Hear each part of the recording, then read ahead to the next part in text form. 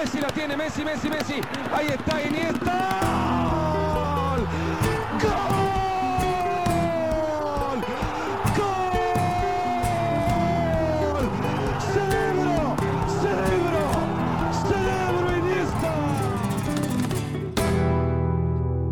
¡Gol!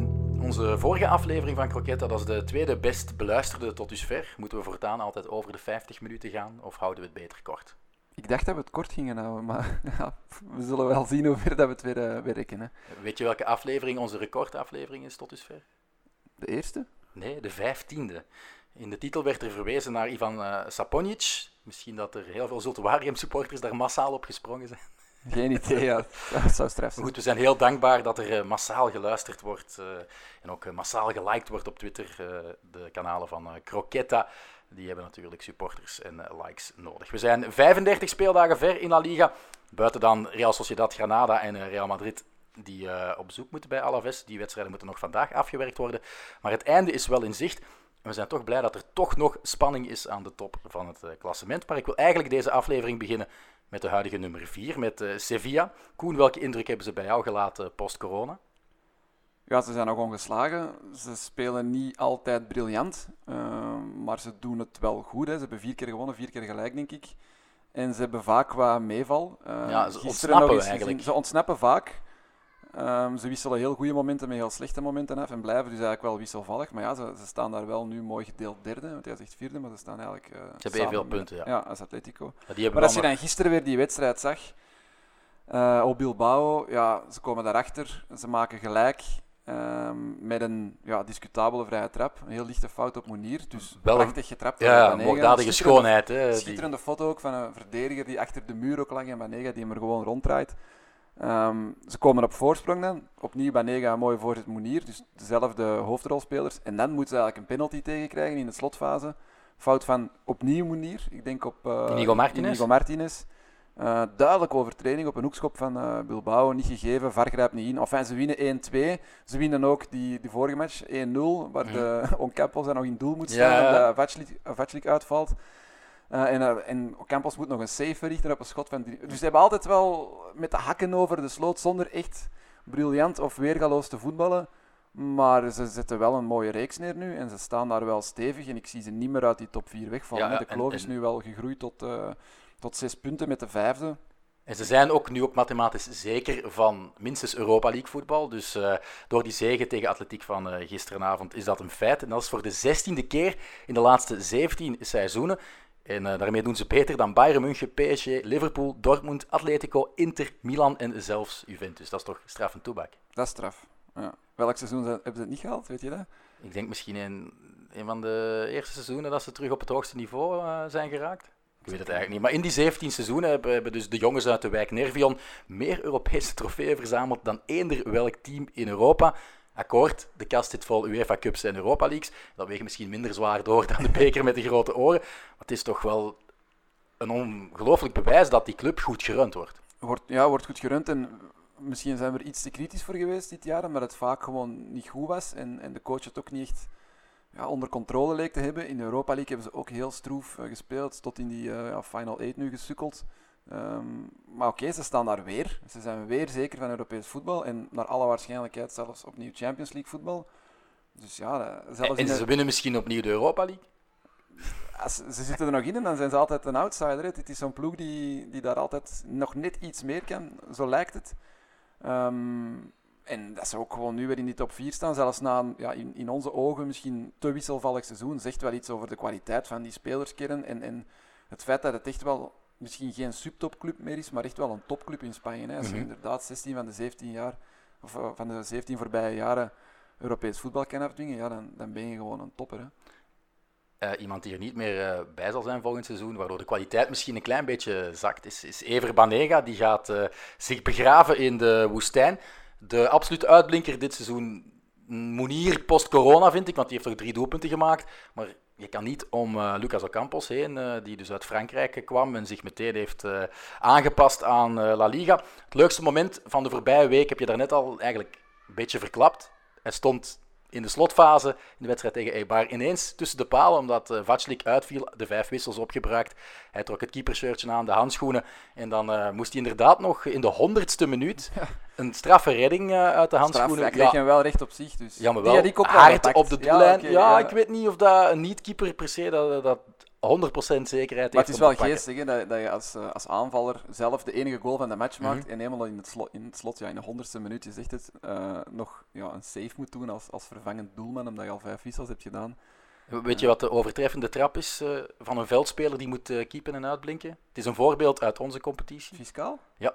En kan je het nog een beetje... Dat moet ergens in de jaren 90 zijn. Ja, Cercle Brugge A-agent, begin jaren 90. Ja. Josip Weber wordt neergehaald door doelman Petri. Die krijgt rechtstreeks rood, penalty. Ook alle wissels op. En dus moet Erik Fiscaal de handschoenen en het keepershirt aantrekken.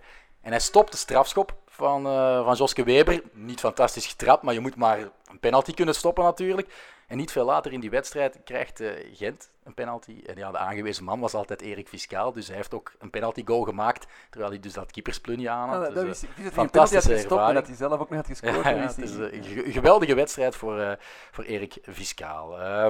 Kunnen we over naar FC Barcelona, dat 2 gezichten heeft getoond. Als we even teruggaan naar vorige week zondag, Villarreal-Barcelona 1-4. Eindelijk is geen bezettoon op de gsm. Griezmann, Suarez, Messi. Een 4-4-2 met een ruit. Waar Messi in het middenveld stond op de nummer 10-positie. Dat leek wel een gouden zet. En waardoor zowel Messi, Suarez en Griezmann bevrijd leken. Heerlijke goals gezien. Het beste voetbal van Barcelona onder Setien misschien zelfs. Veruit, denk ik.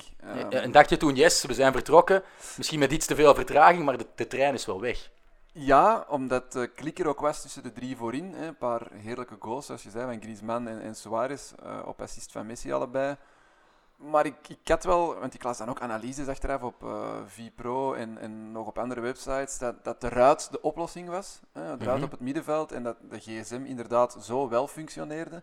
Maar ik dacht ook, of ik maakte me wel meteen die bedenking van nee, dit is ook omdat Villarreal het toelaat en zelf ook. Ja, die zoeken zelf altijd de voetballende oplossing. Die gaan zich niet bivakeren voor de eigen 16 en dat nodigt natuurlijk uit. Ja, wat je zag wat Atletico deed bijvoorbeeld in de topper vorige week op Camp Nou, wat Espanyol dan ook deed.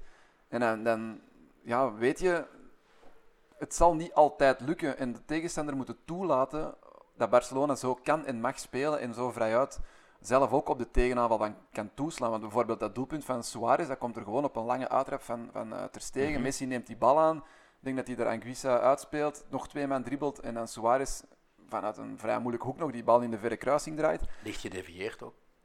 Maar dat kan alleen maar omdat Villarreal ook voor de aanval kiest. Als je een ploeg hebt die meteen terug een dubbele gordel voor zijn eigen 16 zet, dan kan je zo'n doelpunten niet maken. En zag je dat. Ja, dan zag je dat een paar dagen later al tegen Espanyol. Toch wel de zwakste ploeg, denk ik, op dit moment in La Liga. En dan creëren ze bijna geen kansen. Ja, het was ongelooflijk saai. Hè. Nog saaier dan het duel tegen Bilbao. En Bilbao is ook zo'n team dat rustig afwacht, steengoede verdediging heeft en ook een dubbele verdedigingsgordel durft op te werpen. Zowel tegen Real Madrid hebben ze dat gedaan en eerder tegen Barcelona. Maar die staan niet allerlaatst in het klassement.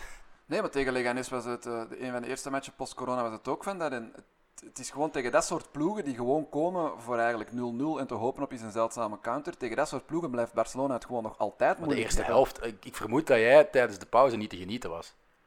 Ik weet al niet meer wat ik gedaan heb, maar ik heb dat hier vorige keer ook al gezegd, ik moet mij soms door die matches sleuren en met het late aanvangsuur en dan dat je erna gaan werken, ik ben soms moe, dat je denkt, ik kruip gewoon om 11 uur in mijn bed. Maar je hebt het al volgehouden en dan zie je, begin tweede helft, er staat de wissel klaar, Ansu Fati, ja, er gaat wel iets veranderen, maar er veranderde niks. Alleen werd de wedstrijd iets levendiger door 2 domme interventies van overenthousiaste groentjes. Beginnen bij de rode kaart voor Fati, dus 3 minuten na zijn invalbeurt. Zoiets, ja. Vond je dat te streng? Op het eerste zicht dacht ik, ja, streng. En hij speelt ook de bal, maar als je dan daar rustig analyseert of daar nog eens een paar keer naar kijkt, niet in die super slow-mo's, maar echt ook gewoon op normale snelheid, ja, hij komt wel hoog met een voet vooruit. Zo kom je niet naar een bal, dus ik vind het eigenlijk wel terecht dat je daar rood voor krijgt. Ik was in mijn commentaar misschien mild voor Fati en naast me zat Gilles de Bilde en die vond het misschien ook wel overdreven, maar ik snap de redenering wel van de scheids en vooral de VAR. Je brengt inderdaad de integriteit van de speler een klein beetje in het gedrang, Maar ik heb nu ook vandaag beelden gezien van dus die scheidsrechter op het veld, Munuera Montero, die hoort van, oké, ja, ik heb geel gegeven, maar ik moet toch eens naar de monitor gaan kijken, want de VAR denkt misschien aan rechtstreeks rood. En die beelden zijn chockerend voor mij, want hij loopt naar het scherm, hij kijkt naar het scherm, een halve seconde lang, en dan draait hij terug om dus zijn beslissing strenger te maken, van geel naar rood. Maar het gekke is als je goed kijkt, op die monitor staat gewoon het beeld stil. Dus het is een grab, het is een stil, het is geen bewegend beeld. Ja, dat schept gewoon een andere realiteit. Dus om daar je beslissing alleen maar op te maken, dat is al fout. Het was een juiste beslissing, dat misschien wel. Maar waarom had hij niet gevraagd om eens terug te spoelen, om het eens aan volledige snelheid te laten zien, om eens een keer uit een andere hoek, met alle camera's die daar aanwezig zijn, moet dat perfect mogelijk zijn geweest. Ja, dan neemt de VAR in zijn juiste beslissing en roept het een scheidsrechter op het match en zegt van kom eens kijken, want ik denk dat het rood is. Hè. Je hebt maar geel getrokken, volgens mij correct. Mm-hmm. En dan toch slagen is ze de er toch in, controverse weer slagen aanwezig. ze er toch in om daar toch controverse rond te creëren, omdat hij inderdaad maar een seconde gaat kijken en dat hij alleen maar naar een stilstaand beeld kijkt, eigenlijk naar een stil van die actie, net op het moment dat de voet vooruit van Fati de voet van de speler van Espanyol raakt. Ja, hoe slagen ze er toch in om ook daar weer slecht uit te komen? Dus, want ik heb het hier gisteren, ik heb het nog niet gehad over die fases gisteren, daar was ook eigenlijk veel VAR-controverse, maar omdat het dan niet Barça en Real zijn, zijpelt dat niet zo Ja, hard staat het voor. ook niet op de voorpagina's van Nee. Marca of Mundo Maar Deportivo. zo blijft het wel elke dag of elke 2 dagen wel zo. We hebben het ook gezegd, hè, het niveau is zienderogen gedaald van de scheidsrechters. En zelfs als ze dan een juiste beslissing nemen, slagen ze er toch in om controverse te creëren door gewoon niet correct te handelen. Inderdaad, kijk even 10, 20 seconden toch naar een bewegend beeld en beslis dan. En dan is er niks aan de hand en dan waren we hier nu weer niet. Nee, een minuut inderdaad. We of zijn er 2 misschien over aan soms het te lang lullen. over aan het lullen. Ja, ik wil er ook weer over ophouden, want het is gewoon te veel en ze moeten gewoon eens. Ja, ik weet niet wat ze moeten doen. We hebben al proberen oplossingen aan te reiken, maar het is gewoon schandalig aan het worden. Ja. En er moet een oplossing komen. Inderdaad. De allergrootste domkop in die wedstrijd was toch wel de 20-jarige Polozano. Speelde nog maar zijn 4e duel op het allerhoogste niveau. En je krijgt dan dat geschenkje. Hè. Barça dat al niet vlot rondtikte. Ze vallen met een mannetje minder. En ja, Ansu Fati, die moet dus vroegtijdig naar de kleedkamer. En 2 minuten daarna, hoeveel was het? Zoiets, denk ik. Ga je even Piqué zijn scheenbeen aan flarden trappen in de overlevingsmatch. Je kan hier voor het eerst in 11 jaar nog eens winnen tegen de grote rivaal, de stadsgenoot. De degradatie daardoor uitstellen en dan doe je dit. Ja, ik hoop dat die Polozano niet alleen die nacht slecht geslapen heeft, maar nog altijd slecht slaapt. Maar het is nu niet dat ze daar het behoud hebben verloren of zo. Ze hadden waarschijnlijk ook wel ingecalculeerd. Oké, tegen Barça gaan we niet winnen. Als dat ook... Het is een beetje gek dat uw hoop is nog, ja, we winnen op Barça, dan kan het misschien nog, dan moeten we nog maar zoveel punten inhalen. Dus Het geloof, Roufete zal er wel de dagen voor de wedstrijd heel tijd mee bezig geweest zijn, om dat geloof aan te scherpen. En op zich Je spelen bent toch ze een prof, dus je moet toch altijd geloven in een goede afloop, gaan voor de winst. En op zich spelen ze een goede wedstrijd. Ze creëren in de eerste helft denk ik de beste kansen. En Barba, er die was zat goed. zeker iets in voor Espanyol. Nu niet dat er had voor gezorgd dat ze in eerste klasse gingen blijven, absoluut niet. Maar oké, ze hadden daar misschien wel een gelijk spel en wie weet meer kunnen pakken. Zeker als je dan nog eens met 11 tegen 10 komt te staan. En dan inderdaad 5 minuten na, of minder dan 5 minuten na die eerste rode kaart doet die jongen dat. Ja, dat is gewoon dom. Jeugdig enthousiasme zal ik maar zeggen. Net als Fati waarschijnlijk. Ja. Maar ja, dom en je laat je ploeg in de steek. En oké, ja, ze verliezen uiteindelijk 1-0. Was dat verdiend voor Barcelona? Waarschijnlijk niet. Maar het is wel goed dat ze terug op 1 punt zijn gekomen van Real Madrid en dat we nog deze croquetas kunnen vullen met een beetje spanning. Ja, maar ja, je moet nu al hopen. Ik heb gezien dat vanavond Nacho en Marcelo geblesseerd zijn, Carvajal en Ramos geschorst is. Je begint dan al te hopen, ja, wie weet kan Alaves misschien iets rapen tegen Real Madrid. Maar eigenlijk, ja... We hebben het hier ook al gezegd, Real Madrid gaat waarschijnlijk geen punten meer laten liggen. Die Dus slagen erin, zoals Barça tegen Espanyol, om een draak van een wedstrijd met een zege af te sluiten. En al weken aan een stuk, want ze zijn, 7 wedstrijden op rij nu al gewonnen. Ja, gewonnen. Ja. Zegevierend. Dus ik denk dat het een beetje misschien een loopje met de waarheid. Als we zeggen dat het echt spannend zal blijven tot het allerlaatste duel. Als je nu een pronostiekje moet doen, dan kan je gewoon zeggen 1-0 met een penalty. Oké, Ramos zal hem niet trappen, maar... De laatste match van het seizoen is trouwens Alaves, Barcelona. Dus die zijn eigenlijk de scherprechter in de titelstrijd. Misschien, wie had dat ooit durven voorspellen. Maar ik kom nog even terug naar Espanyol. Dat zakt, Koen. De eerste degradant is bekend. En sinds 1994, dus 25 seizoenen lang, hebben die op het hoogste niveau gespeeld. En om dat even in perspectief te zetten, teams met iets meer historische standing als Real Betis, als Sevilla, als Atletico, Real Sociedad en Zaragoza hebben over die periode dus opgeteld 21 jaar in tweede klasse doorgebracht. Zaragoza het meeste, 9 of zo, en Betis 4 en dan Sevilla en Atletico ook, ja. het minste, maar toch ook, het zegt wel iets, hè, dat die 2 decennia lang samen opgeteld in tweede klasse hebben vertoefd, terwijl Espanyol nooit in de problemen is gekomen, 2 keer de Copa del Rey heeft gewonnen, dacht ik, en dan ook nog eens een UEFA Cup finale heeft gespeeld, verloren van Sevilla. Maar ik denk dat het toch wel een team is dat we gaan missen, gewoon puur ook om als je naar vorig seizoen keek, waren we lyrisch over Espanyol en deed Rubi het schitterend. Rubi Ze speelden ook gewoon Europees dit seizoen. Ze speelden Europees, maar dat geëindigd, is denk ik net het grote probleem. Want ze hadden niet een goed gestoffeerde kern waardoor je op 2 of 3 fronten actief kan zijn. Ik denk ook dat met het huidige economische klimaat net iets te moeilijk is. Oké, de Chinezen hebben wel wat geld, maar niet van de orde van Real Madrid, Atletico Madrid en zelfs denk ik Sevilla en Valencia die met meer geld kunnen gooien dan Espanyol. Maar ik hoop wel dat ze snel terugkeren, want het blijft wel een bekende club en een Barcelonese derby is toch ook iets speciaals. Want je hebt al zo weinig echt goede derbies in Spanje en nu zullen ze zeker 1 seizoen van een Barcelonese derby verstoken blijven. Je zegt ze hebben niet zoveel middelen, maar ze hebben bij de winterstop nog wel alles geprobeerd om erin te blijven. Hè. Raúl de Thomas gehaald. Ja, dat was 20 miljoen. Dan die Cabrera van Getafe, die dus eigenlijk de domste beslissing uit zijn leven heeft gemaakt. Voor Europees voetbal, dat was ook bijna 10 miljoen. Dus die hebben daar wel nog transfers gedaan. De Chinees heeft het echt nog wel geprobeerd. Heeft zich ook geëxcuseerd. Ja, dat was mooi. Mooi. Ik vond het zo een verplichting. Ja, maar wel een gevoel. Maar vaak doen die dat dan niet, hè? Die rijke eigenaars. Ingetogen mensen meestal, die niet graag de public opzoeken of de media opzoeken. Ik denk effectief ook dat de supporters van Espanyol tijdens de winterstop zoiets hadden van oké, we staan er slecht voor, maar kijk, onze Chinees die trekt hier nog eens de geldtas open, smijt hier met tientallen miljoenen voor goede spelers, echt goede spelers. En dan dacht je wel nog, oké, het kan nog misschien wel ergens of zo. Ik denk dat een minderheid is van de supporters van Espanyol, want de meerderheid die vonden de Chinese overname zoveel jaren geleden. Niet meer kijken, hè? Die vonden het al niet meer leuk, het stadion was leeg. Er zijn heel veel protesten ook geweest de jongste weken opnieuw door de harde kern van Espanyol. Ja, op dit moment kan je niet zeggen dat de Aziatische eigenaars in La Liga grote successen boeken. Want ook Valencia, waar Peter Lim, de man uit Singapore, zwaar onder vuur is gekomen. En niet alleen dit seizoen, ook sinds eigenlijk dat hij Gary Neville als coach heeft aangesteld, is het eigenlijk achteruit gegaan. Marcelino ook buiten gooien. Dat zijn allemaal grillige beslissingen die denk ik, kwaad bloed zetten bij de supporters. En ik denk dat de mensen van de Rastar-groep van Espanyol toch moeten gaan denken om iets meer bij de basis te blijven. En toch zoeken naar jonge Spanjaarden waar je net iets meer mee kan vereenzelvigen in tweede klasse, om snel weer Ik heb even gecheckt hun transfers van het voorbije seizoen. Ze hebben voor 60 miljoen gekocht, maar ook voor 60 miljoen verkocht. Ja. Dus om nu te zeggen dat hij veel heeft geïnvesteerd. Want ze hebben... als er nu eentje moet uitpikken die zeker weggekocht zal worden door een grotere club, dan denk ik dat het Marc Roca is.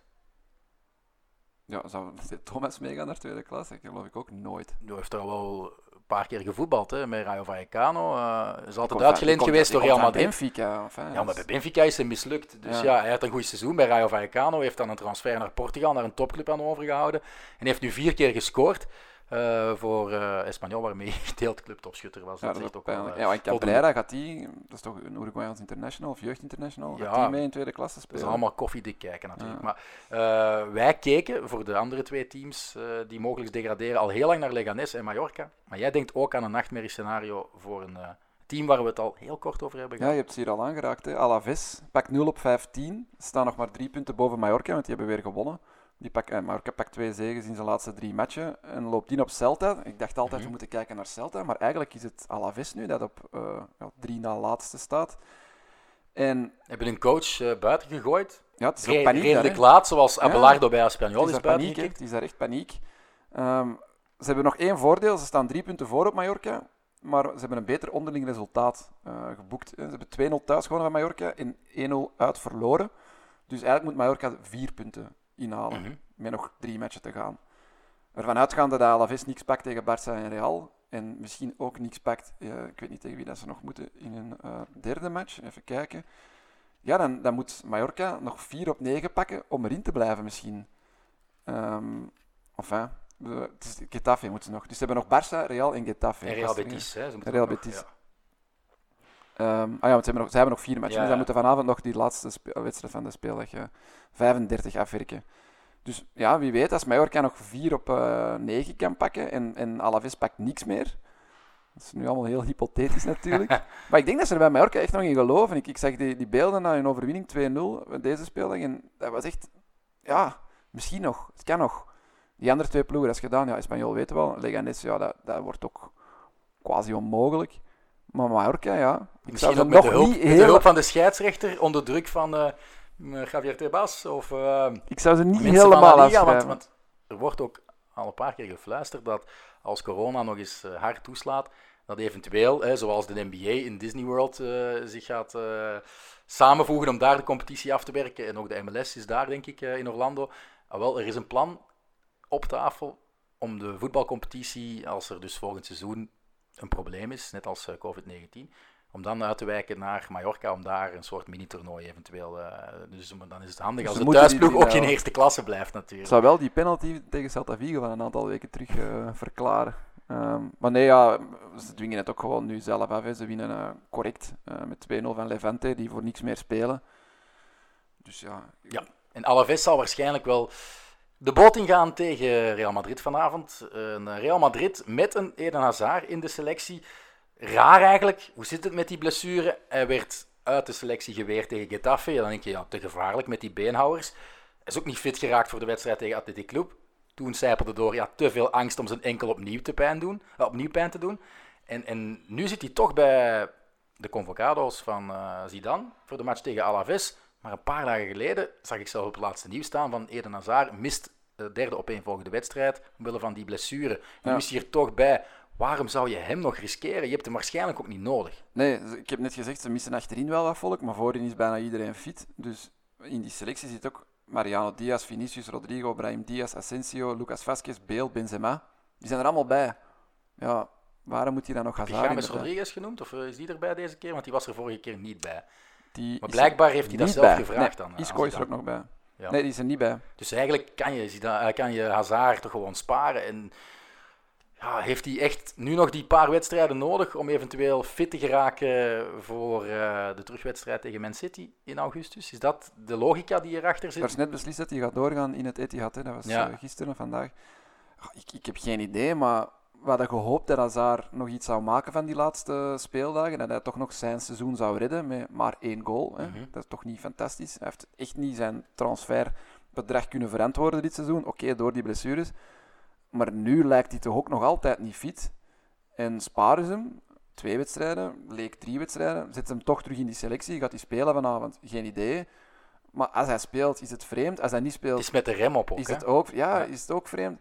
Aan hoeveel procent zou die nu zitten? 60 of zo? 65? Ik denk dat je ook het mentale niet mag vergeten. Ik denk dat hij misschien puur fysiek 80-85% van zijn kunnen zit.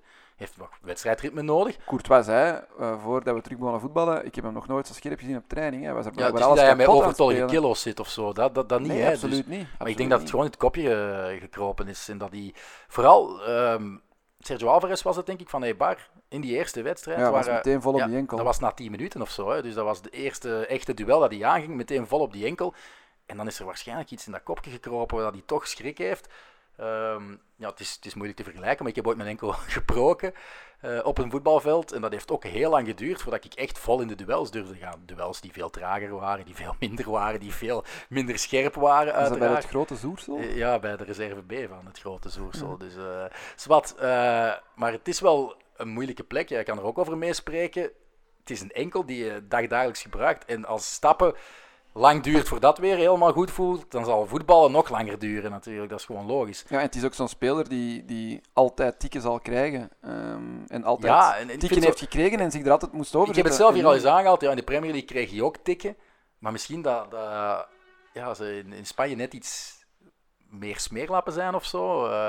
Dat ze ook perfect weten van, ik kan het Ja, Raúl Garcia gewijs, weet je nog, dat duel in de lucht met Marcelo, waar hij op die, was het enkel zeker, of die knie neerkwam van Marcelo. Ze kunnen het goed verbergen dat het niet bewust is. Dus ze zijn zo net iets venijniger, net iets... Maar ik ken de hele blessurehistorie van Hazard niet, maar misschien had hij gewoon nog nooit zo'n erge blessure aan zijn enkel gehad. Hij is wel geopereerd geweest in 2017 ook, aan dezelfde enkel. Ja, dus dan heeft hij ook al die angst moeten overwinnen, Ja. wat hij dan probleemloos heeft gedaan, want nadien dartelde hij nog regelmatig over voetbalvelden in Engeland, op het WK schitterde hij en zo. Dus hij moet zich daar gewonnen met Chelsea. Ja, hij moet zich daar gewoon terug kunnen overzetten.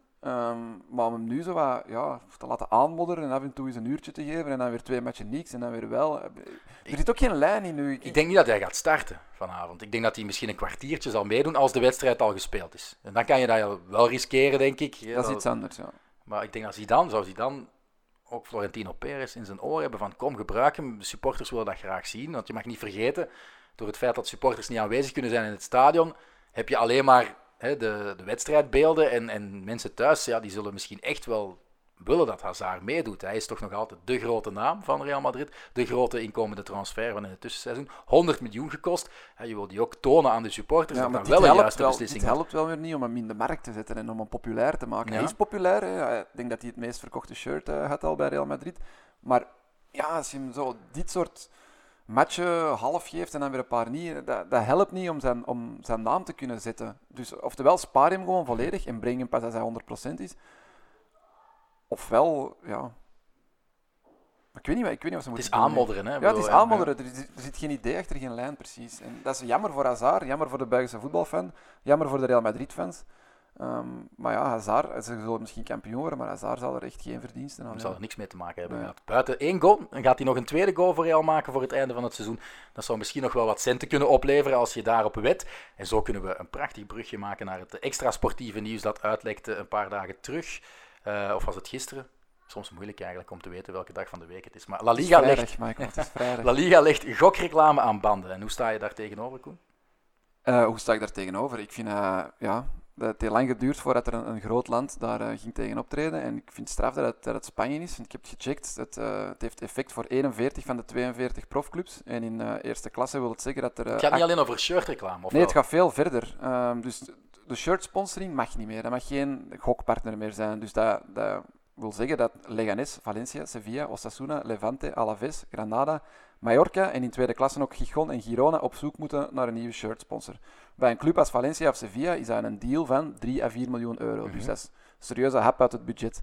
Maar die wet die gestemd moet worden in de Europese Commissie, die gaat nog veel verder.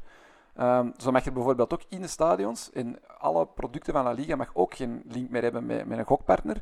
In de live-uitzendingen op tv mag er geen reclame meer zijn voor gokkantoren. Alleen tussen 1 en 5 uur 's nachts mag er op het kanaal van La Liga reclame zijn voor goksponsors. Op sociale media mogen er geen samenwerkingen meer zijn. Je ziet dat soms op passeren, sponsored by of blablabla. Mag ook allemaal niet. En via Facebook mogen gewoon absoluut niks niet meer. Dat tot bij minderjarigen zou kunnen geraken. Het is wel heel verregaand. Ja, het is heel verregaand. Maar wat is de motivatie daarachter? Is het gokken een groter probleem in Spanje dan bijvoorbeeld bij ons? Ik denk niet groter, maar dat is wel de reden erachter. Dus het is de minister van Consumentenzaken, ik heb hem hier, Garzón, Alberto Garzón, die moet dat gaan toelichten in de Europese Commissie en die zal met cijfers komen van grote aantallen Spanjaarden die gokverslaafd zijn, maar dat is niet een uniek Spaans probleem, dat is echt wel een wereldwijd probleem.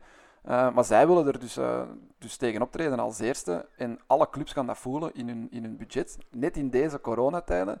Dus ja, dat de clubs daar niet blij mee gaan zijn, dat is wel duidelijk. Vanuit een ethisch perspectief is het natuurlijk compleet te verantwoorden. Ik weet hier in België zijn onder andere Imad Anouri van Groen. Ja, ik wil Imad Anouri zijn naam noemen, want het is misschien wel goed om hem dit door te spelen, zodat hij dat ook kan voorstellen, een parlementaire vraag. Ik ben er zeker van dat hij dat gaat doen. Hij heeft het gisteren ook al getweet, @ProLeague getagd, van wanneer wij... in andere landen zullen ze dit ook wel aanhalen, denk ik. In Engeland is het ook een gigantisch probleem. Ik denk dat dat misschien wel het land is. Ik kan me toch ook herinneren dat in Nederland dat ook een tijd gespeeld heeft. Hè? Want een paar edities terug, als je FIFA speelde. En ik dacht, als je het dan op Nederlands liet staan, dat je dan bijvoorbeeld shirts van AC Milan en zo zonder shirtsponsor kreeg. Omdat dat ook een probleem was geweest. Geen idee, ja. Kijk, als het erdoor komt, want het moet nu dus, hij moet het gaan voorleggen in de Europese Commissie, dan moet het gestemd worden en dan zou het pas in voege kunnen treden ergens november, dus in het begin van het seizoen. Mag het nog wel? Mag het nog wel, maar ja, die deals worden vaak Ja, ja. afgesloten per seizoen, dus al die clubs moeten op zoek naar, en de competitie zelf ook, La Liga zelf moet op Het zoek blijft naar wel nieuwe Spanje, hè? sponsors. Een juridisch achterpoortje is snel te vinden natuurlijk. Ja, ik ben benieuwd. Hè, Maar ik denk dat dit heel slecht nieuws moet zijn voor Tebas van La Liga en ook voor Rubiales van de Voetbalbond. Die leven natuurlijk van die grote gemarketeerde deals met van die Maar bettingkantoren. het is voor iedereen en alles een slecht. Ik heb één club gevonden, want ik zei 41 van de 42 hebben rechtstreeks effect aan. De enige ploeg die er eigenlijk rechtstreeks geen effect aan is Real Sociedad. Die hebben geen enkele deal, op geen enkel niveau, nergens niks met gokkantoren. Maar ja, die krijgen natuurlijk wel een deel van het sponsorcontract van de gokpartners van La Liga zelf. Dus die zullen ook wel een klein hapje uit hun budget verliezen. Maar bijvoorbeeld een club als Barcelona, die speelde niet met een goksponsor, maar die hebben wel in 2019 een 5-jarig contract afgesloten met 1xBet, een groot Aziatisch gokbedrijf, denk ik. Al die deals komen op de helling te staan. En ik denk dat het Marca was, of AS, ik weet het niet, die hebben uitgerekend, in totaal gaat dat wel over 80 miljoen euro, verdeeld over alle Spaanse clubs. En het gaat effectief dus veel verder dan alleen die shirt sponsoring. Ja, ik was aan het zoeken, de shirtsponsor van Real Sociedad, dat is Goodball, maar ik heb geen idee wat dat is. Er staan ook Chinese tekens onder, hè? Ja, een Chinees dat was vorig seizoen of het seizoen daarvoor, dat er Chinese tekens als sponsor Niet hadden. meer Nu staat dit er Goodball op normaal Ja. gezien, maar ik heb geen idee welk bedrijf dat is. Ik hoop Ja. voor u, Koen, dat geen bettingkantoor is. Nee. Ik heb het in alle artikels gelezen dat Sociedad is de enige Spaanse profclub die nul deals heeft met... Die krijgen dan wel gokkantoor. redelijk veel geld van Real Seguros, de bank/verzekeringsmaatschappij. Of dat allemaal even kosher is. Of dat al die andere sponsors... Ik weet, Atletico Madrid heeft toch met Azerbeidzjan op zijn shirt gespeeld. Of dat al die andere shirtsponsors en sponsoring in voetbal tout court, of dat allemaal ethisch is. Ja, hoe ethisch is een Singaporese miljardair als voorzitter hebben? Je kunt er overal vraagtekens bij zetten. Maar dat ze daar nu komaf willen maken met toch wel de grote problematiek van de gokverslaving. Dat valt aan te moedigen. Vooral ook bij jongeren, denk ik. Ja, Ja. dat is echt gevaarlijk. Valt zeker aan te moedigen. En vanuit ethisch standpunt is deze wel, als ze het erdoor geduwd krijgen, als de Europese Commissie ook groen licht geeft en het wordt effectief toegepast ergens in de loop van volgend seizoen, is het een goede zaak, denk ik. Ik denk niemand daar tegen kan Ik heb zijn. nog nooit buiten in Las Vegas, slotmachine of zo, ik heb nog nooit een weddenschap gedaan eigenlijk. Nee, nooit op voetbal Sportweddenschappen, gegokt. nee.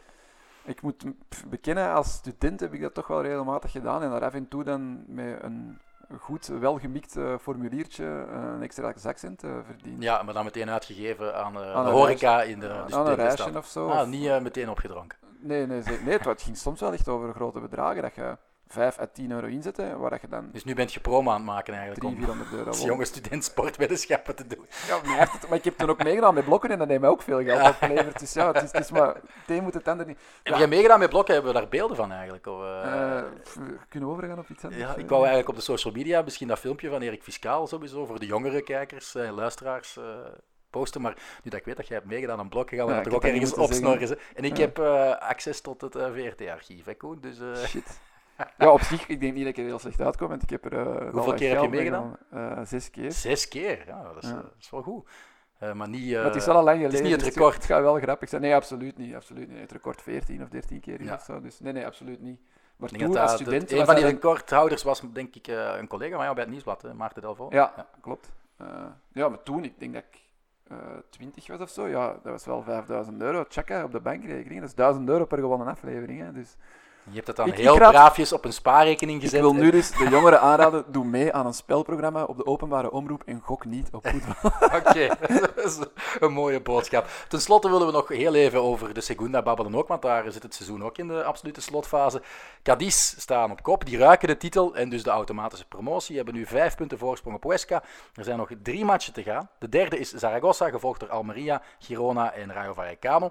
Mijn voorkeur persoonlijk gaat uit naar Zaragoza. Als we nog één team moeten kiezen die rechtstreeks mag promoveren met Cadiz. Dat is een traditieclub en ook gewoon het goede excuus om te babbelen over Jimmy Frey volgend seizoen.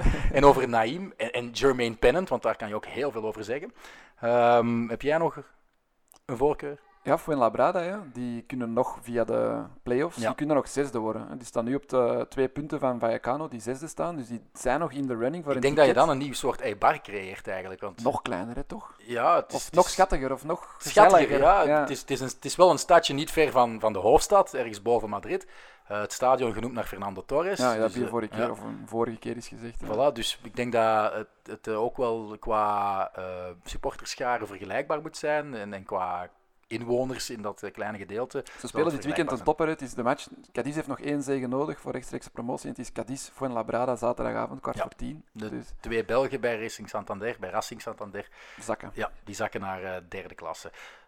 Deze aflevering beëindigen doen we nog met een belofte. We gaan het in de volgende Croquetta toch meer hebben over Atletico en Real Madrid. En misschien ook over Granada.